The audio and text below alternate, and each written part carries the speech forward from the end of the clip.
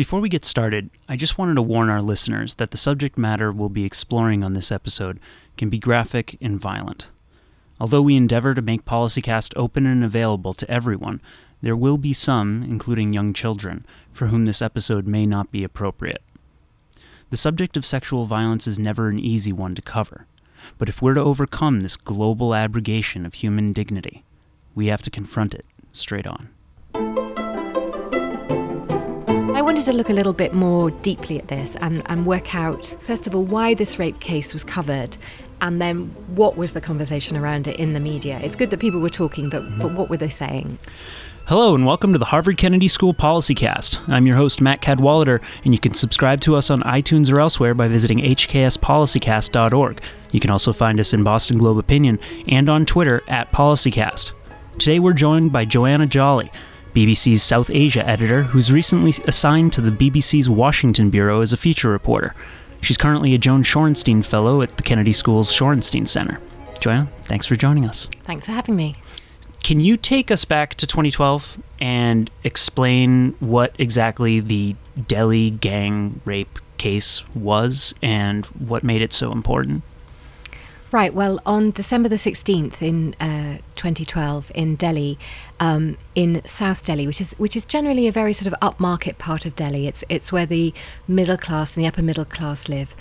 There's a shopping mall there called Saket Mall, and a girl had gone there to watch a film. A young woman in her early 20s had gone there to watch a film with her boyfriend. They'd gone to watch The Life of Pi, and they'd come out of it at about 9 o'clock in the evening, and they were looking for an auto rickshaw to take them home or for a bus to take them home. They couldn't find either. It was a really crowded night.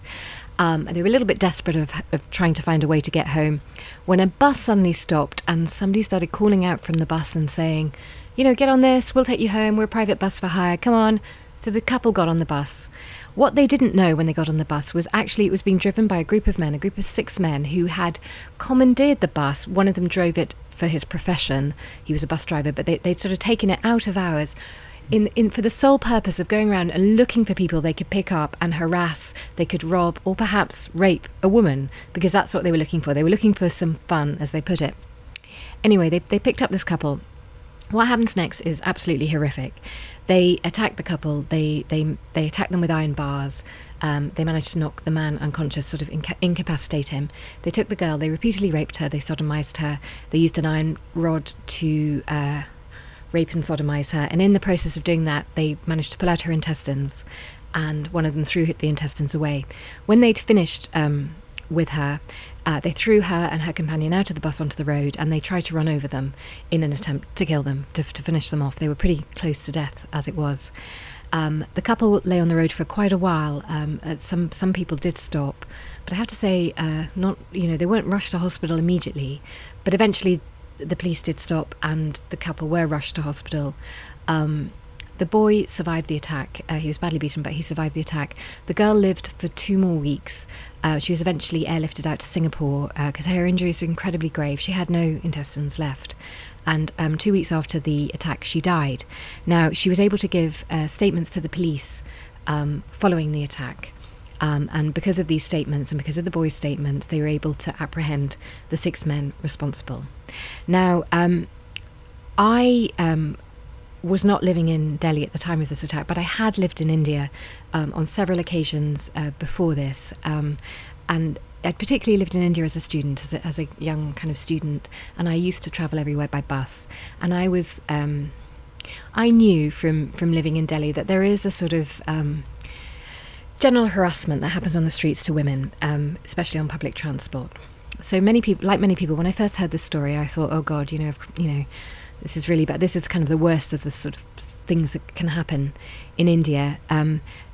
This case, when it was publicised by the newspaper, and I can talk about how it became publicised, because that wasn't a straightforward thing either, but when it was publicised by the newspapers in the sort of subsequent days, caused an absolute outrage on the streets of India. And you can probably remember the protests, especially in Delhi, with women and men as well, which is hugely encouraging, going out onto the streets and saying, enough, no more. We want better security, we want better laws, we want better enforcement of laws, and we want to know that our women are, that women are safe generally in India, because we feel that this has been going on for so long. And the rape protest continued. The story sort of ignited a fuse throughout the country, and there were protests in all the major cities. And this put enormous pressure on the government, the then Congress-led government at the time, which brought together a committee of legal experts who took submissions from people in the country, women's groups, feminist groups, legal experts, the police, as well as submissions from around the world, including from here at Harvard University. And they came up with a report called the Verma Committee Report. It was led by Justice Verma. And they suggested a number of things that they felt should happen to improve the situation for women in the country, which included, better policing, more stringent sentencing, but and a kind of wider definition of what was rape and what was harassment. But also, they suggested changes to society. For instance, they talked about this idea that in a lot of cultures within India are very patriarchal, and the idea that the family's honour rests on the virginity of a woman, and so if a woman loses her virginity in some way that's untoward, if it's not in marriage, then she's shamed because of it. They looked at that. They looked at some of the more dubious aspects of kind of victim blaming that had grown up in the medical profession, in particular when rape victims come to present. And I can talk about that more. That's quite an interesting fact. And they recommended a lot of changes. In response to this report, the government did change the law. They tightened their criminal law on sexual violence. They widened the definition of rape. They increased the sentencing. They introduced fast-track courts, because one of the problems was that rape cases, when they were heard in India, were languishing in the courts for a very long time, because India has a huge legal backlog of cases. And so they said that fast-track courts should be introduced in which rape cases could be heard quickly. And those changes were made.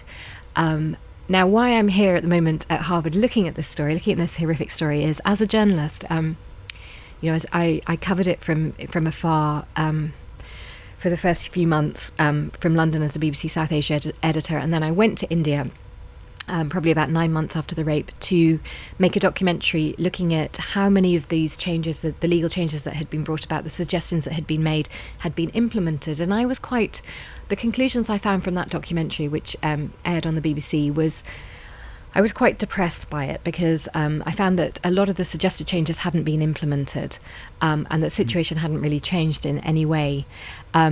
When I came here to Harvard, what I wanted to do was take a really good look at the coverage of the incident, the initial rape, and then the subsequent coverage afterwards, and ask,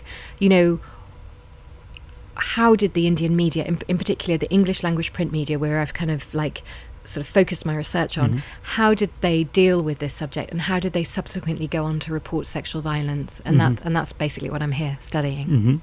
And so what have you found as you've looked through this? Your report is not going to come out for a couple of months, I understand, but you've been looking very closely at it. What are your initial observations? Just absolutely initially, I have this graph here, which of course nobody can see, but I can show it to you. And you can see an absolute spike in reporting of sexual violence. It's a flat line, essentially, then a very high spike back to a slightly higher flat line. Yes. That's well described. Yes, I mean, this is a very sort of preliminary finding, which is that, yes, before this incident was reported, sexual violence was not hugely reported in India. I have another statistic that said in the broadcast media, in the months preceding the attack, there was about 100 minutes were given to the issues of any issues surrounding sexual violence, and the month following the attack, 262 hours. So you can see this massive spike in attention. So first of all, suddenly from hardly reporting sexual violence, the Indian media went to hugely reporting sexual violence. Which you would presume is a good thing, that, it's on the agenda. Yes, exactly. And I think a lot of people at the time said, isn't it great, we're debating this is out there in the open. And that certainly was the narrative. And certainly when I was quite often asked this question as South Asia editor for the BBC, so aren't things better now? It's great, everyone's talking about it. And yes, everybody's talking about it. And yes, that is a good thing. I don't think you can dispute that. But I wanted to look a little bit more deeply at this and work out, first of all, why this rape case was covered, And then what was the conversation around it in the media? It's good that people were talking, but what were they saying? It's clear that, given the response to the case, that implies that this was not a isolated incident. What exactly about the case tapped into the kind of, the national psyche like that?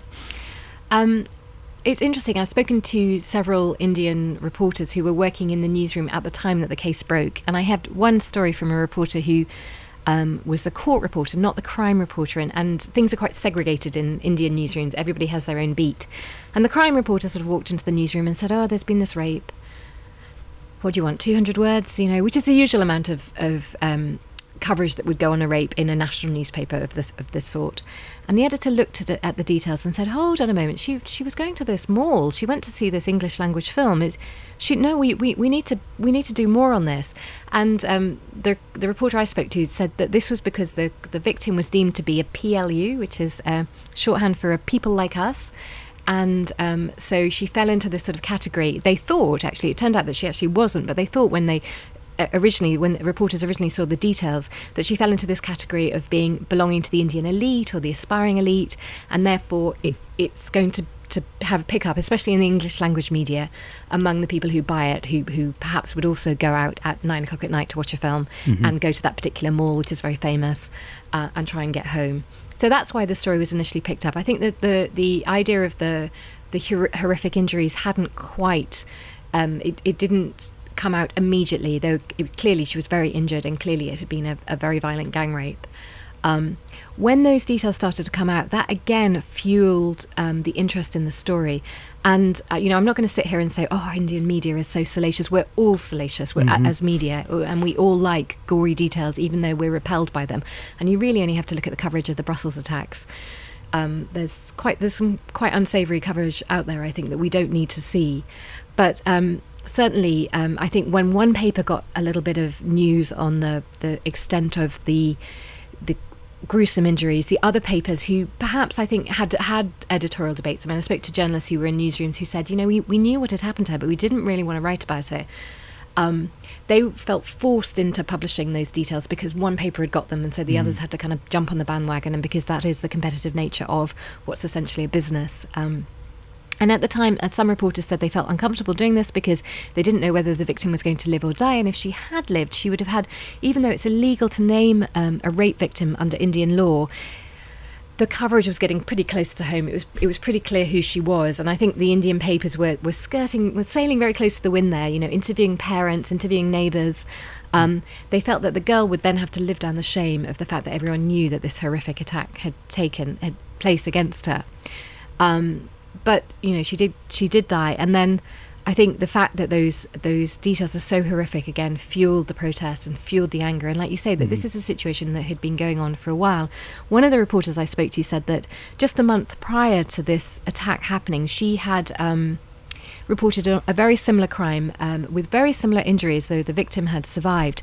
But the victim was a homeless woman, and the editor said 200 words, 300 words, news in brief. Because it didn't have that resonance. She wasn't watching an English language film at a fancy mall. And was this kind of salacious coverage, which, as you say, it's inevitable in any place where you have a free press, essentially. Although that yielded more discussion of this issue, was it the right type of discussion? Yes, I mean, we're talking about a huge, broad spectrum of media here. There are more than 13,000 English language publications in India, and within even the spectrum I'm looking in, there's you have the more long form magazines who really did try and tackle this issue, who had the space and perhaps lacked the political pressure or the commercial pressure on them to treat it as a sort of moving news story, and were able to delve into it a bit more deeply. And yes, I think that these publications did try and deal with those societal issues behind sexual violence, and they looked at family structure, they looked at patriarchy, they looked at the fact that marital rape is not a crime in India. They looked at how a lot of rape, actually the majority of rape, happens within the home or within an environment known to the victim, whether that's a school or office environment. So it would be wrong to say that coverage didn't happen, because it did, and there was some really good reporting on it. But in a way, that was the exception rather than the norm, because the daily papers, the people are under pressure to get the story out. They by publicising the most sensational aspects of the case, they really drew on the emotion around it, and the you only have to look back at the sort of videos of the protests at the time. There are people being water cannon, in the street, or they have this thing in India, a lathi charge, where the police beat protesters with sticks. It looks horribly violent. People really were out in the street complaining and expressing their anger, and this emotion in some of the daily newspapers was channeled off into sort of newspaper campaigns, which, instead of addressing the issues behind sexual violence, instead called for some kind of quick fix solution. So one of them was hang the rapist, the other was chemically castrate the rapist, and the other one was lower the age of juvenile responsibility, because one of the rapists was under the age of 18 at the time. And that in itself then led to a very interesting newspaper campaign whereby a story was put about, and they think it was one of the confessions of one of the accused, which the police then leaked, which named the juvenile offender as being the most violent, the one who took the intestines out, and he was the one who was responsible for the awful atrocities. Now this was a leak from one source, and one paper got the story, and suddenly it became absolute truth in all in all the papers, and everybody reported that the juvenile was the most responsible, and so we should lower our juvenile responsibility law in it. At the moment it's 18, and that should be lowered, and how come he's allowed to get away with this, because the maximum sentence at that time for a juvenile in India was 3 years, whereas the other rapists, it was clear, and they did eventually, one killed himself in prison, but the others eventually have now been sentenced to death. Now This campaign mounted, and there was a lot of discussion about it, and how can this man be getting away with this crime, and it's really, really terrible. His case eventually went to court, which was a sort of closed court, but reporters were able to get access to the notes, and from those notes they realised that actually he wasn't the most violent, that there was no evidence from either of the victims to say that he was, and so he'd been sort of maligned. I mean, obviously he'd taken part, he did bear responsibility, but this story that he was the most violent was not true. And one of the reporters who then took the story to the editor told me her paper had particularly run a campaign calling for the juvenile detention law to be changed. She took the facts to the editor and said, look, he wasn't the most violent, and the editor said, you know what, let's not do the story, or let's just do 2 lines on it or 3 lines on it. We've run a campaign otherwise. And this campaign succeeded. It absolutely succeeded in changing the law just this year, last year. So it seems like the kind of easier things to accomplish, changing the law about the age of when you can be prosecuted, were accomplished through the kind of daily newspaper grind, whereas the things that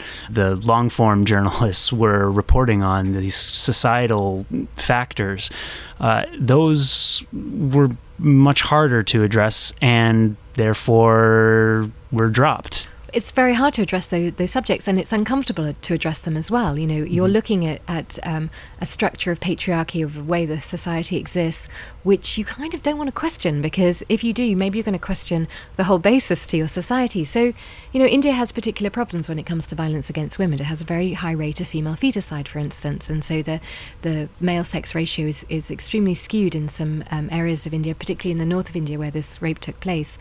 It has problems with dowry deaths, even though dowries are illegal, and domestic abuse and acid attacks. It has all these issues that come from opinions that are held within society about the position of women within society, and they're going to be very hard things to tackle. So instead, papers take all this emotion that's being drawn from this issue, and, like you say, call on the easy things, change the law, make have tougher sentences, increase the people who can be sentenced. But in a way, it doesn't deal with the situation at all, because, like, as I said, most rape or sexual violence occurs within this environment where the victim knows the perpetrator. It's not the stranger rape, and it's kind of almost easy to characterise all rapists as strangers who are going to grab you in the night, as happened with this rape case, rather than really deal with the fact that it probably is a problem throughout society, and we need to look at this, and that's hard. You forwarded me a clip of a former Times of India editor who said, and I'm just going to quote him here, "We don't have a serious approach of doing more coverage to gender issues. It didn't get institutionalized. It was a one-off. What do you make of that? Well, I was asking him whether he thought that having had this massive rape case, and suddenly newsrooms were a little bit more attuned to the issue of sexual violence, and they went about dealing with it in a particular way. And he said, well, no, not really. We started to look for other sensational cases, basically. So if you had a case where the woman was a PLU, a people like us, or the perpetrator was, or there was some sort of extreme violence involved in the case, that you could draw parallels with this case, then it would get attention. But they didn't assign more reporters to gender violence. They didn't sort of have a gender violence series, or they didn't. There are no sort of rules within Indian reporting on how to report gender violence, although there is this one absolute rule that you can't name the victim, which is the law, though even that gets flouted from time to time. But yes, I think he's saying that, we didn't suddenly think, oh my God, sexual violence is a problem in society, we need to do something about it. How about we take a kind of considered approach to our reporting? No, that didn't happen. It was more like, well, if you see something like this again, put it in the papers, it sells. And that's what's happened. And you've seen other cases since then being referred to as the second Delhi gang rape, or like the Delhi gang rape. And that seems to be the benchmark now for reporting these crimes. Mm-hmm. Now, what do you think is going to happen going forward? I mean, what's next? Well, at the moment, it seems the coverage, and this is a very cursory look at the coverage, but there seems to be a sort of worrying trend at the moment to look at male victims of rape in India. And that's because the laws surrounding rape are still very difficult. It's still very difficult to prove a rape in India. The forensic, there isn't that much forensic testing that goes on. Even though there are national standards for forensic, though most people don't have access to any sort of forensic kits or analysis or labs to analyse them or anything. So you end up in a case where it's a woman's word against the man's word, and quite often I've spoken to legal experts who say that at the moment the law is skewed towards women, in a way a sort of pendulum swing back towards them because they weren't believed for so long. And so if it's her word against his word, she's likely to be believed. And so what's happened now is that there have been some recent statistics coming out of Delhi, actually, from the Women's Commissioner there, who say that they believe that 53 to 58% of rape cases that are filed in the city are false. Now, academic research says the number of false rape allegations are around 2 to 8%. So this is a huge amount of false rape allegations. And this, is maybe particular to India. This bears a lot more examination, but... Are you saying that the 53% figure is an accurate figure, or are they just inaccurate in their estimation? I'm not sure the criteria to which they, how they gathered their figure. But what often happens in India is that, especially because cases, even though there have been fast-track courts, have been introduced and are in operation, it still takes quite a long time. Not everyone gets a fast-track court hearing. So it still takes several years for a rape hearing to go through. And there's quite a lot of pressure on women to recant or to turn hostile witness. And now the question is, are they recanting because they really did make a mistake, or, as is often said in India, that because premarital sex is not allowed, is not condoned in society, the idea being that maybe a young woman and a young man would start having sex with each other, would be in a relationship with the sort of agreement, the tacit agreement that the man was going to marry the woman at some stage. And if the man then turns around and says, I'm not going to marry you now, the idea is that the woman will perhaps file a rape case against him because he breached his promise. And in fact, within the Indian law, they say if a man gets to have sex with a woman by promising her marriage, then that is rape. That's like a false way of getting sex. So you have this particular problem in India where young people can't admit to having sexual relationships. And so the idea being that maybe women file false rape claims because they feel let down, they feel betrayed, or they're doing it out of revenge or spite to get back at the man. But equally, pressure is put on women. Like, I spoke to a journalist who's just done a data survey looking at false rape claims, and she estimates from her survey it's more like 13 to 14%. And she said even then she didn't think that all of those that percentage were false rape claims. But when people gave their excuses for why they were taking away their evidence, why they had changed their mind about it. They were saying things like, "Oh, I thought my husband's brother slept with me, but actually the lights were off, and actually it was my husband after all." And the sort of ridiculous kind of excuses which possibly point towards pressure being put on the victim. It's really difficult to know, but anyway, the narrative within the press at the moment is that there are male rape victims who they're being sort of spitefully acted against, and they need to be protected. You've been focused on this very specific case and its fallout in India, but a lot of what you've described, really, you could see that in a lot of different countries. You mentioned the press reaction to this horrifying crime. You would see that in the United States. You would see that in any country, as I said, with a free press. Do you think that some of the lessons that you're drawing from what happened in India could possibly be broadly applicable?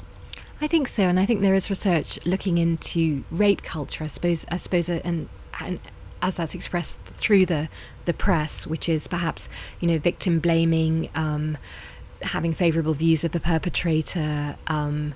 The things we spoke about, demonizing the rapist as the other rather than seeing them as part of a societal problem. There is research at the moment that's being done here at Harvard looking into whether that actually leads to a higher incidence of rape here in the US. That's where that research is being collected. But certainly, if you're sort of, I certainly know through reporting on rape and violence amongst Aboriginal community in Canada and also rape and violence in Nepal, that if you have any sort of environment where there's a sense of impunity or where the victim is not believed or they just seem to have brought upon the crime upon themselves by their own behaviour, then you are going to be in a situation where perpetrators feel like they can get away with it a lot more. And also victims are going to be more scared about coming forward with their crime and trying to prosecute it. Well, Joanna Jolly is a reporter with the BBC. Her report on sexual violence in India will be out in May. Yeah, May. I hope. We'll link to it when it's released. Joanna, thanks so much for joining us. HKS PolicyCast is produced by Matt Cadwallader and Molly Lanzarota. Special thanks to those who help get us out there every week, including Catherine Serafin at Harvard, as well as Ellen Clegg and Laura Colarusso at the Boston Globe, and to you for listening in. See you next week. You've been listening to the Harvard Kennedy School PolicyCast. You can subscribe to PolicyCast on iTunes, Stitcher, and elsewhere by visiting hkspolicycast.org. And let us know what you think on Twitter @PolicyCast.